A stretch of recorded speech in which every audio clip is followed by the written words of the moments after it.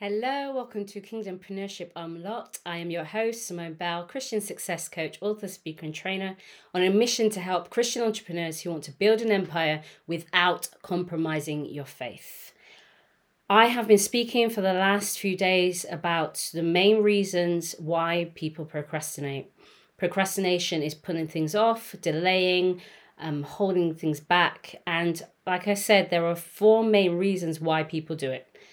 We call it different things. We attach different labels, different titles to it, but they normally fall under four main categories. And I've spoken about the first three. If you haven't listened or heard what I said, go back and listen or watch the videos. But tonight I am speaking about the fourth reason, which is arguably the biggest and main reason why. You may have the right goal. You may have, be really focused and committed and want to do it. You may write out a really good action plan and be ready to move forward.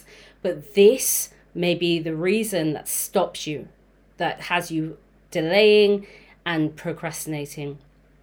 And that is because you have mental barriers. Now, what do I mean when I say mental barriers? I am talking about those barriers that come up, the imposter syndrome, the little voice that tells you you're not good enough, or you're not that kind of person to achieve this, you can't do this, etc. And where do these mental barriers come from? Normally our past. Normally things that have been said to us that have stuck with us. We're talking about from the people of influence. Those people that really matter to us have said things that have stuck with us. That's normally parents, teachers, peers. Something has been said to us that's stuck. Even subconsciously, we might have thought we got rid of it, but it's stuck with us. And so every time we try to move forward, every time we try to do something, there's those barriers. That's what comes up. There's the little voice.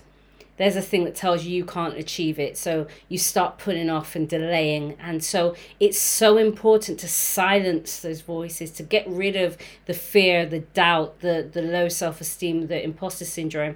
And it is easier said than done, but it's so important to do it. And that's why I part of my program when I work with Christian entrepreneurs, part of that is confidence building, the personal development as well.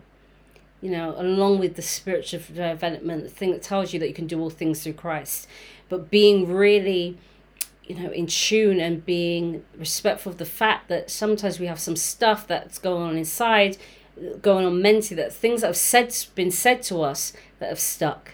But no matter what we try and do, no matter how we try to move forward, it's a thing that's holding us back. And so the fourth reason why people procrastinate, really, mental barriers. Mental barriers, the thing that are holding back, and it's to get rid of those. How do you get rid of those mental barriers? How do you get rid of things that are stuck? It's about rewiring and interrupting patterns that have come into our lives. Rewiring and changing our mindset, putting on the mind of Christ and doing the work.